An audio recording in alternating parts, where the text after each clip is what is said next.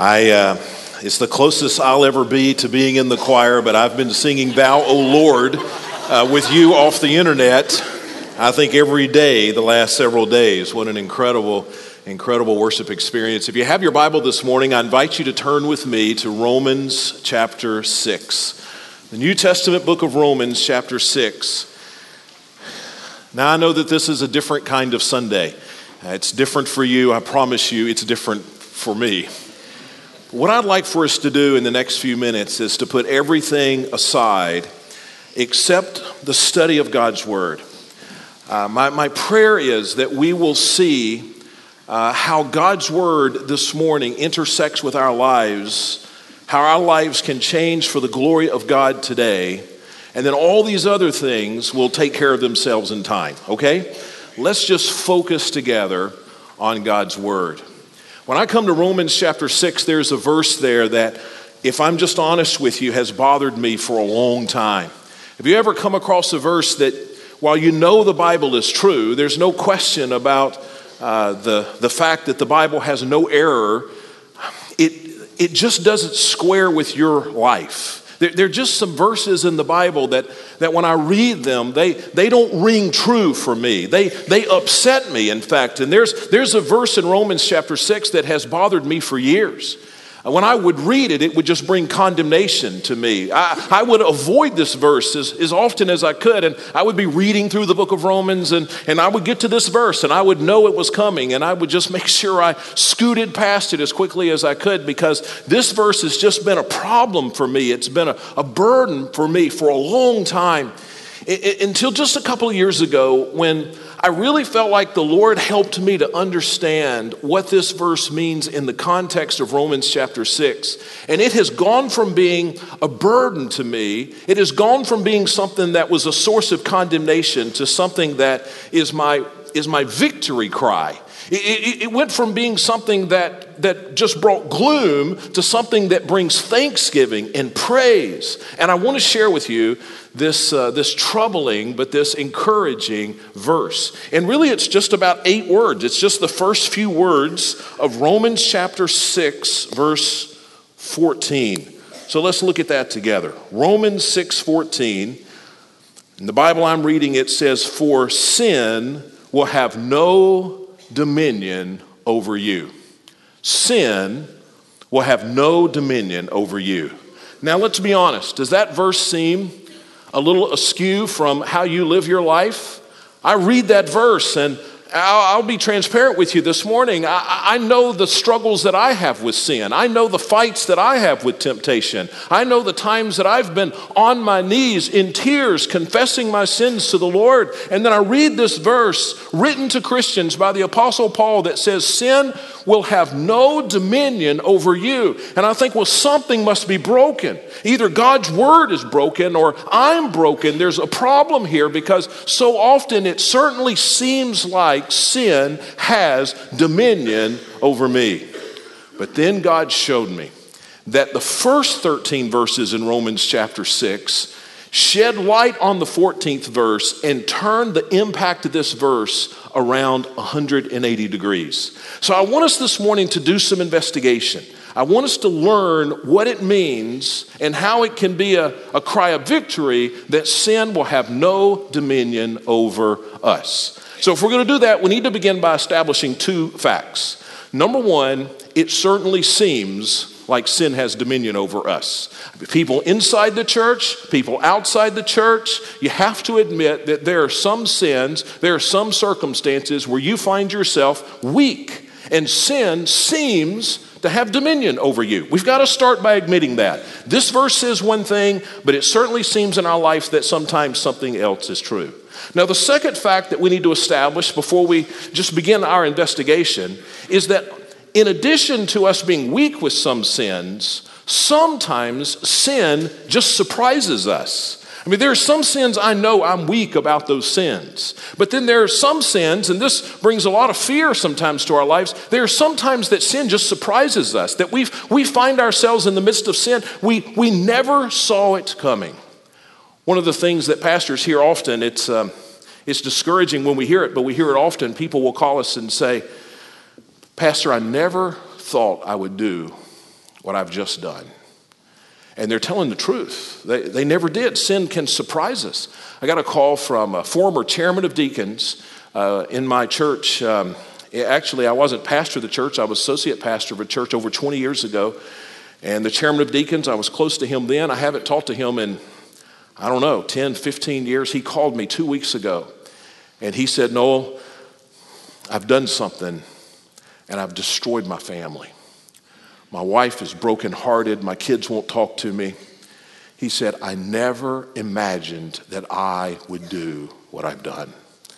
See, sin can surprise us. So it certainly seems like sin has dominion, and sin can surprise us. So what should we do? Well, we should know, first of all, that there are some reasons why sin will surprise us. Sin surprises us, I think, first of all, because of its deceptive nature. Sin is deceptive. And when we get engaged in sin, I think our IQ drops about 30 points. When somebody gets into sin, they just can't see things that other people can see. Have you ever known somebody and they were going down a path and they were headed for destruction? And you could see it. Everybody around them could see that this was a terrible path, that they were making terrible decisions. And you wondered, why doesn't that person just turn around? Why doesn't that person just stop what he's doing before he destroys his family, before she destroys her reputation? Well, you know why it's easy for you to see and it's not easy for them to see? Because sin looks different on the inside. It's just the very deceptive nature of sin. It looks different from the inside than it does on the outside. And while it's easy for you to see, it's very difficult sometimes for them to see the deceptive nature of sin. Solomon, the wisest man who ever lived, he wrote about a man who was pursuing an adulterous relationship in Proverbs chapter 7. And it's interesting, and you may want to go back and read that. He talks about all the different stages that this person goes through as he walks into sin that ends up costing him his life. But in the middle of that passage, I just want to read something to you that I think is interesting. It's an interesting observation. So Solomon is describing this man. He says, at once he follows her, speaking of this woman, at once he follows her as an ox goes to the slaughter, or as a deer is caught fast till an arrow pierces its liver, as a bird rushes into a snare, he does not know that it will cost him his life. He says this person that's chasing this relationship, it's as if he is an ox going to the slaughter, and the ox has no idea that he's about to die. Like a bird going into a trap, the bird has no idea. And so sometimes we're surprised by sin because just the very deceptive nature of sin, once you get into it, it's hard to see where you are or where you're going. Now, another reason why sin will surprise us is the slippery slope of sin. You've heard that phrase before. Sin sometimes seems to have its own gravity, and the further you go into sin, the harder it is to stop. When we sin, often we think that we're meeting a desire. The Bible says that sin starts with a desire, and so we are tempted by sin. We're enticed, as the Bible says. And we think if we will just sin, if we'll just take one step in sin, that it will satisfy that desire, that itch that we have. But sin never satisfies a desire. Sin just creates more desire.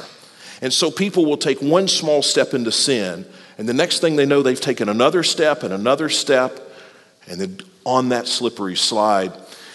In my backyard, we have a big hill. Now, Central Ohio, where I live, is almost as flat as East Texas. Not quite as flat, but almost as flat. But I have a hill in my backyard, and so we have a lot of families over from time to time, especially holidays. We'll have a lot of people over to the house. And one of the things that we'll do in the summer, and so I tell you this so you'll know that there are rednecks in Ohio. One of the things that we'll do is we'll cover the hill with plastic. We'll go and buy these big sheets of plastic, and we'll put a water sprinkler at the top and put soap on it, and we'll watch the kids and a few of the adults venture up on top of the hill and slide down. It's a big hill. It's a steep hill. You go really fast, so break bones. I mean, it's real exciting. But you see the little kids get up there, and it's fun to watch them because they're scared. It's especially when you get up top and you're looking down. It's frightening, and so they'll sit down just where the hill flattens out at the top, and they're pondering, they're considering. And so they'll inch just a little bit forward and a little bit further until they're right on the edge, and then a little bit further. They're trying to decide, and then all of a sudden you see the look on their face when they realize they've gone 1 inch too far. And they have completely lost control, and down the hill they go. Well, see, that happens in sin all the time. It's a slippery slope of sin. That's why we're surprised. That's why we get into sin that we never really thought we would be guilty of. When I was a kid, we used to go to Stone Mountain, Georgia. Any of you ever been to Stone Mountain, Georgia? Just north of Atlanta. It's just a big rock. I don't know why people go to see a rock. There's a carving on the side of it, but people just go to see the rock. Now, it is a big rock. It's just a bald rock. It's just a big dome. It's 5 miles to walk around it, so it's a big rock. It's 850 feet tall. And so if you get on top of the rock, there's a tram or gondola, gets you to the top of the rock. You can look out, you can see the city of Atlanta in the distance. But there's a fence there to keep you from getting near the edge. Now, when you're behind the fence, it just seems like they put the fence in the wrong place, because there's all kind of rock on the other side of the fence. You think, well, why didn't they put the fence 50 feet further out? Well, in 2010, there was a couple. It was their honeymoon, and they were taking a tour of Stone Mountain, and they were looking at the site and wondering, like everybody else has wondered, why is the fence not further out? And the husband decided he would jump the fence. So he got on the other side of the fence, and he took a few steps. Nothing happened. He took a few steps. It was a little bit downhill, but not much. So he looks back. His wife took some pictures of him. He took a few more steps. He could tell it was getting steeper, but nothing that he couldn't handle.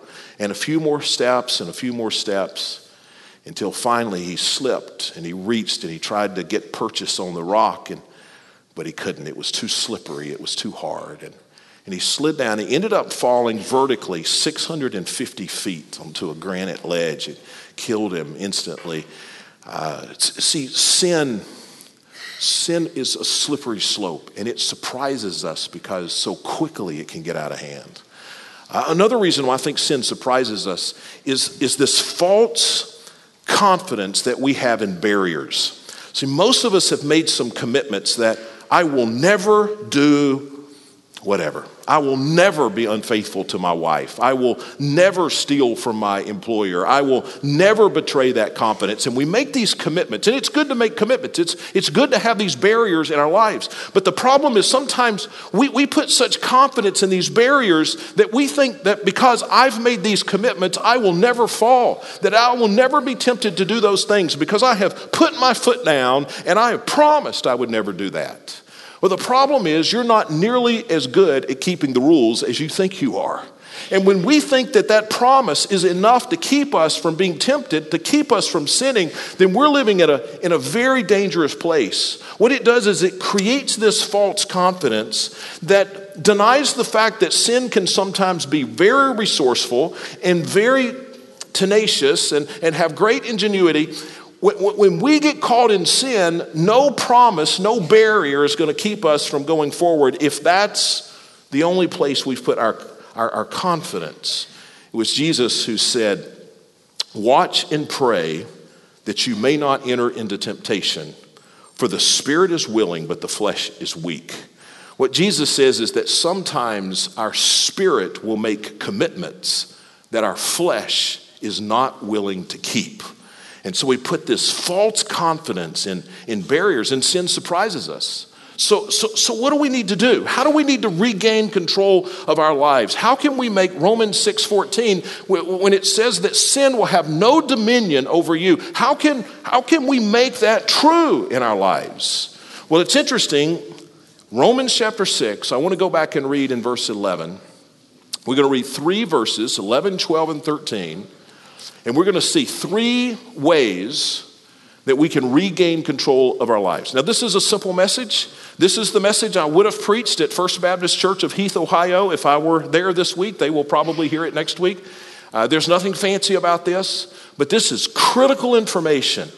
Each point is going to build on the next. The first one's going to lay down the foundation. It's going to be the most important. And then we're going to see one step beyond that. And then finally, the third one will build on the first 2.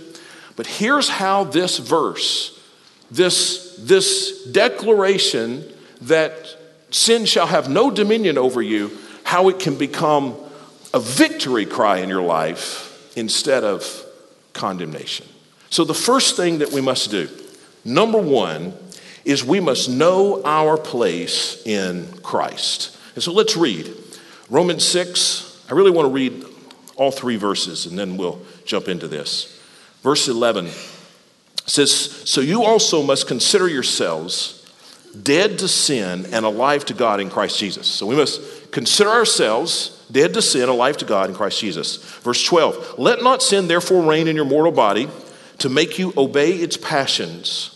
And do not present your members to sin as instruments of unrighteousness, but present yourselves to God as those who have been brought from death to life, and your members to God as instruments for righteousness. So the first thing we need to do is to know our place in Christ. Now I know that sounds sort of theological, it is, but listen to me. I mean, we're going to get into some high weeds here perhaps, but this is the most important part. If you don't get this, if you don't know who you are in Christ, you will not be successful at regaining control over your life and being able to say that sin has no authority in my life. So what is our place in Christ? Well, look back at verse 11.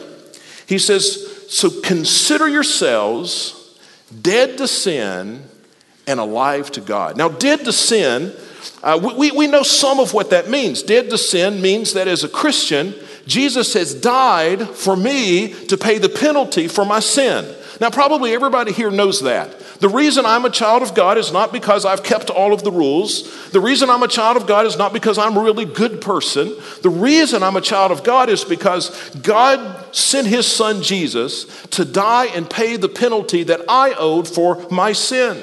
That's the last verse, by the way, in Romans chapter 6, 6:23. The wages of sin is death. I deserve death. Jesus, when he died, his death has been applied to my life. His death is a substitute for my death. And that's how I am a child of God. But the death of Christ does more than that. The death of Christ does not just free me from the penalty of sin. The death of Christ also frees me from the dominion of sin. See, I'm a slave of sin. Everybody is a slave of sin, a slave to sin, before they know Christ as their Savior. And this enslavement is a lifelong enslavement. There's no escape. The only way you can be free from being a slave to sin is to die. You know, we tell people sometimes, just say no. You ever heard that? That's a real unfair thing to say because most people you know are slaves to sin. They don't have a choice. Sin is their master. They can't just say no. But when Jesus died, not only did his death pay the penalty for my sin, it canceled the dominion of sin in my life. I am dead to sin. Now I can show this to you because I don't want you to think I'm just making this up.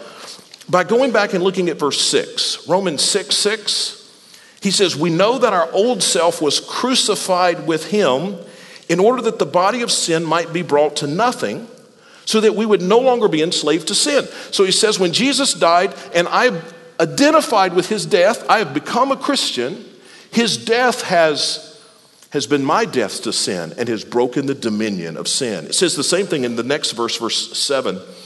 For one who has died has been set free from sin. And so I'm dead to sin, and then he says I am alive to God. Verse 11, dead to sin, alive to God. Now, when Jesus died, he was dead. He was in the grave for 3 days, and then he was resurrected. It was new life for Jesus. Well, the Bible says that just as I have died with Christ, I've also been resurrected with Christ. I have been given new life in his resurrection. In fact, if you look back at verse 5, you see this explained. He says, for if we have been united with him in a death like his, we shall certainly be united with him in a resurrection like his. And so I'm dead to sin because Christ died. And I have a new freedom, a new life. When sin calls my name, I can say I'm no longer under your dominion. I have new life because of the death and the resurrection of Christ. Now, think of your life as a walled city. Many years ago, cities were more city-states, and so every city would have a wall around it, ancient cities. And so imagine that's your life. You're a walled city. And on the throne for this city is sin. Sin is the ruler. Now that's a picture of who you are before you know Christ. Sin is your ruler. He is sitting on the throne of your life. But the Bible teaches that when I become a Christian, that Jesus comes into the city and he sits on the throne. And sin is cast off the throne. And so now sin hasn't gone. Temptation is still there. But now sin is not on the throne. Temptation is now outside the city wall with a bullhorn trying to get us to sin. And we can choose to listen or choose not to listen. But now Jesus is on the throne. Do you see the difference? I am dead to sin and I am alive to God in Christ Jesus. Now he says here that we should consider this, verse 11, consider the fact that you are dead to sin, alive to God. That means that we make this a confident assertion of our lives, that every day I wake up and I say, I am dead to sin. Sin has no authority over me. Sin cannot command me to do anything. I may hear sin's call, but I hear it from outside the city of my life. I am dead to sin and I'm alive to God in Christ Jesus. I heard a story of a Marine. I don't know if it's a true story, but it certainly rings true. A Marine and served under a sergeant major that was particularly harsh. And every time these Marines would see this sergeant major, they would brace themselves for just this intimidating attack. And this sergeant major would get in their face and he would shout at them, and they would quake in fear because of this man. And so this Marine, he was a former Marine. He hadn't been a Marine in 2 or 3 years. And he was at a ball game on the weekend, a college ball game. And he was walking through the crowd with his family. And he spotted the sergeant major. He was walking toward him through a big crowd of people. And when he saw that sergeant major walking toward him, he just, even without thinking about it, he stopped. He stood at attention. Chest out, chin up, eyes forward, arms to the side. He could feel his heart rate quicken, his blood pressure rise as he just waited for the sergeant major to come. And then it occurred to him, what am I doing?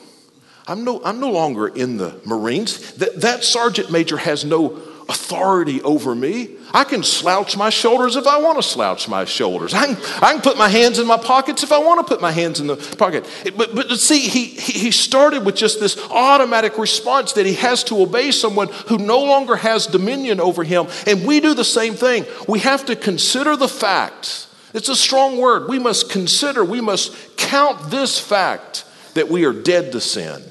And we are alive to God in Christ Jesus.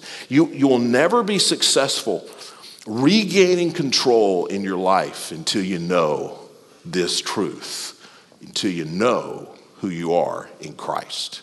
Now, there's a second step that just builds on that foundation. Once we know our place in Christ, secondly, we need to follow a different path. So look with me at verse 12. Verse 12, he says, let not sin therefore reign in your mortal body to make you obey its passions. Now, there he tells us that sin can reign, even for a Christian. Sin can reign if you allow it. It doesn't have to because of who you are in Christ. It has no dominion over you, but if you will allow sin to reign, it will. Now, what does he say will happen if you allow sin to reign in your life? He says right here in the end of verse 12 that it will make you obey its passions. So if you give sin a beachhead in your life, if you tolerate sin in your life, the Bible says that it will make you obey its passions. It will take you by the hand and it will lead you down a path that has a destination that you don't want to get to. If you give sin a beachhead, it will lead you down that path to that destination. He says it will make you obey its passions. So one of the problems we have when we think about sin is that we usually think of sin as an event. If I sin, it's just an event, an independent event. Nothing happens before or after, it's just an event. I messed up yesterday, I sinned. I may mess up this afternoon, I may sin. We think of it as an event. But Romans 6:12 tells us it's not an event. It's a path with a destination. Sin's always going to take you somewhere. He says if you allow sin to reign in your life, then it will make you obey its passions. It will take you down this path. And so if we just look at sin as an event, we're going to fail to understand how serious could be its consequences. If we were to, if we had a snapshot of a bullet, and we were trying to figure out if that bullet was dangerous somehow, we couldn't tell from the snapshot. If I could just show you on the screen a snapshot of the bullet, somebody had captured it with one of these fast, instant capture cameras, and it was just a bullet flying through the air. Now, if you just look at that, it doesn't look very dangerous. It's just a bullet. It's not harming anybody. It's not causing any difficulty. But you know, if we're going to really determine if the bullet is dangerous, we need to know more than just where it was at a certain time. What do we need to know? We need to know what path it's going on, and we need to know its likely destination. Because if the bullet is headed towards you and its likely destination is in you, then it's a dangerous bullet. See, it's not about where it is, it's about where it's going and where it's going to end up. And if we just see sin as an event, then sin will never be very serious. So I failed. It was a sin. I asked God to forgive me, and it's over. If we just see sin as an event, we'll brush sin off. But if we will see sin as a path that leads to a destination, well, then we can begin to regain some control of our lives. It allows us to choose a different path. Now, there's a verse in Proverbs, another verse in Proverbs, one of my favorite verses, Proverbs 27:12, and I think I can show this to you on the screen. A prudent person foresees danger and takes precautions. So this is talking about a wise person. A wise person looks to the future. He sees that sin is a path with a destination. He looks to the future. The simpleton, that means the foolish man, goes blindly on and suffers the consequences. One of the problems is that most of us just live in a state of denial. We know we have sin, but we don't think of it as a serious thing because we're just looking at it as an event. And then when we think about the consequences of sin, we think that instead of choosing a different path, we can choose a different destination. Let me tell you the problem with that. We think that, well, I'm not going to let my sin ruin my marriage. I'm not going to let my sin go to this extreme. I'm not going to let my sin ruin my reputation. And so we think we can choose the destination, but you can't. If you get on the path, sin takes over. Sin chooses the destination. If I get in my car today and I get out here on Highway 59 and I drive south, 59 eventually turns into 69, is that right? Interstate 69. I go through Lufton, I continue on, and where am I going to end up? Where's the end of that path? Well, I'm going to end up in Houston. At least I think so, if I've got my geography right. So I'm going to end up in Houston. Well, what if I get on that path and I'm traveling south, but I don't want to end up in Houston? Then where am I going to end up? Well, I will still end up in Houston because that's where the path goes, right? Well, what if I'm a Christian and I love the Lord and I'm a child of God? Well, then I'm going to still end up in Houston because that's where the path goes. What if I pray about it? I'm driving south on 5969 and I pray, oh, Lord, please don't let me end up in Houston. Where am I going to end up? I'm going to end up in Houston because that's where the path goes. And that's what verse 12 tells us, that if I give sin a beachhead in my life, if I allow sin to reign in my life, it will make me obey its passions. It will take me to its destination. And so I have to choose a different path. I have to decide that my sin has a direction and a path. I have to choose a different path. Now, how do we do that? Well, that's the next verse and the third thing that we must do. So number 3, we need to play for the right team.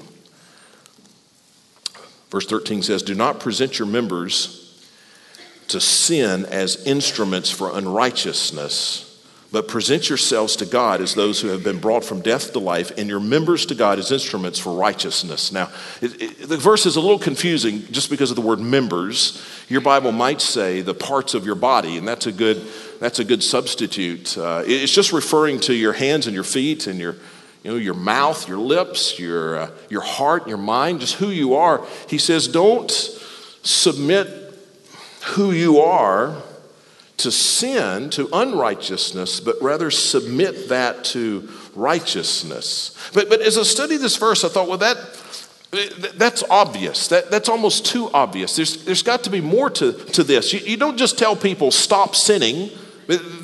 That's really what it seems to say. Well, just quit doing things that are unrighteous and start doing things that are righteous. And certainly that's true, but is there more to this here? And I think there is. I think it's telling us, first of all, that repentance, that's the turning away from sin and turning to the things that God has told us to do. Repentance is not just something that happens in our minds. That's why he's talking about physical actions here in verse 13. Repentance is not just something that happens in our minds. And he's telling us that repentance is not just an emotional response. It's not just something that we're convicted about. It's not just something that we're sad about or upset about. No, repentance is something that actually happens in our lives. It's something that we do physically. We stop doing this and we start doing that. Too many times in churches and with church people, when we think of handling sin, we're just thinking in terms of some mental process or some emotional process. I've been in counseling sessions where it's very easy to get people to agree that what they're doing is unwise. It's easy to explain to somebody that their sin is not a good idea, that it's a bad path that they've chosen. And so you talk to them a while and they say, well, okay, I agree. That's a bad path. The consequences of this is bad. Well, that's easy to do. And it's easy to get people to feel badly about their sins. It's easy to make people emotional about their sins. But there's something more that has to happen. Often it's very hard to get somebody to change something. And that's what he's saying here. He's saying that you need to take your members, take the parts of your body, and quit submitting them for unrighteousness, quit using them for sin, and start using them for godly things. He says this isn't just something that happens in your head. This isn't something that you just feel very sad about or emotional about, but this is something that there ought to be some real change in your life. I told you about the chairman of deacons I spoke to a couple of weeks ago, and he shared with me his problem, and I said, well, you know that you continue to do that, and the consequences are just going to be terrible. And he said, oh, I know. That's why I called you. I said, and you know you've broken your wife's heart, and your children, your daughters, they're brokenhearted over this. He said, oh, Pastor, I know. I feel terrible about this. And I said, well, then here are three things that we need to do today. And I started to tell him what to do. And he said, well, I don't know about that. I'm busy and I got some other things. And see, what he wanted to do was he wanted it to be in his mind. He wanted it to be in his heart, but he didn't want it to be in his life. If we're going to have some real control in our lives, we have to understand who we are in Christ, and we have to understand this whole path and destination, but then we have to actually stop something, and then we have to invest our lives into something that is good. There's something more I noticed in this verse just a couple of days ago. I was reading the original language, and as you may know, the Bible was, the New Testament written mostly in Greek, and I'm not a Greek scholar, and I'm not going to tell you a bunch of Greek words you don't want to know, and that's fine. But sometimes you can see things in the original that you can't see in the English. And this is one of those situations. And so as I was reading verse 13, the word instruments in my Bible translation do not present your members as instruments for unrighteousness, but rather present them as instruments of righteousness. That word instruments is used 4 other times in the New Testament, and each of the other times it's translated very differently than that. It's always translated weapons. Weapons. What it's saying is don't let the members of your body be weapons for unrighteousness, but allow them to be weapons for righteousness. So imagine that you're in this battle, And on the battlefield, laying around the battlefield are these weapons. And one of the weapons are your hands and your mouth and your mind. And it's your body. And what he says here is that in this struggle with sin, either sin is going to pick up those weapons and use it in his fight, or you can pick up the weapons and use them in your fight. But somebody's going to pick up the weapons. And if we're going to regain control of our lives, what we have to do is start making a change. When I think of sin, and I shared this with my church a couple of weeks ago, I've come to the place where I'm just really tired of sin. You know what I mean? Usually when we say that, what we mean is we're really tired of other people's sins. And I am and you are. But the person's sins I'm most tired of are my sins. I'm really tired of sinning. Now, there have been verses in the Bible that I've run to for years, and good verses, and verses that have brought comfort and peace and will in the future. Verses I've run to when I've sinned, like 1 John 1:9. Do you know that verse? That if we will confess our sins, he is faithful and just to forgive our sins and to cleanse us of all unrighteousness. Isn't that good news? I think about what the Bible says. When I'm guilty of sin and I'm convicted about sin, I think about how the Bible says that he will wash us white as snow. I think about how the Bible says that he will separate me from the guilt of my sins as far as the east is from the west. And those verses have brought comfort to me, but I need something more. I am tired of going to God over and over and over and confessing the same sins again and again. And I know of God's forgiveness, and I'm thankful for God's forgiveness, and I will always need God's forgiveness. But listen, I've got a new verse now that I go to. Today, it's Romans 6:14. Today, I know I can say that sin has no dominion over me, because I am dead to sin and I'm alive to God in Christ Jesus. There's not some sin that I can't, with God's help, beat. There's not some sin I can't have victory over. There's not some change that I just cannot make with the Holy Spirit's help in my life. I can be a new person because sin has no dominion over me. And there's a difference between just living a life of defeat and crying out for God's forgiveness over and over, and beyond that, living a life where we can declare the power of God in our life for real change to happen. Listen, because of who we are in Christ, things are different. I'm not just forgiven. Things are different. Sin no longer reigns if we'll keep our trust in him. Now, let me ask you to bow your head and close your eyes for just a moment. I want to pray.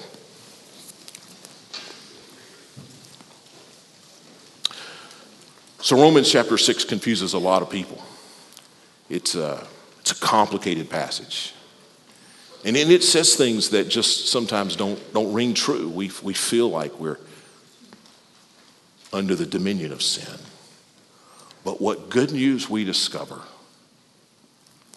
that if we'll recognize who we are in Christ, if we will recognize that sin is not an event, but it's a pathway with a destination, and we choose a different path. And then we say, I'm not just going to feel differently, I'm not just going to think differently, but starting right now, I'm going to live differently. What we will discover is the power of God in our life to bring change is immeasurable. Father, I pray that people will know, that I will know what it really means to be free of the bondage of sin. That I won't stiffen up, stand at attention when temptation comes my way. But Father, that I'll know that because I'm dead to sin and alive to God, that with the Holy Spirit I can say no. And we pray this in Jesus' name. Amen.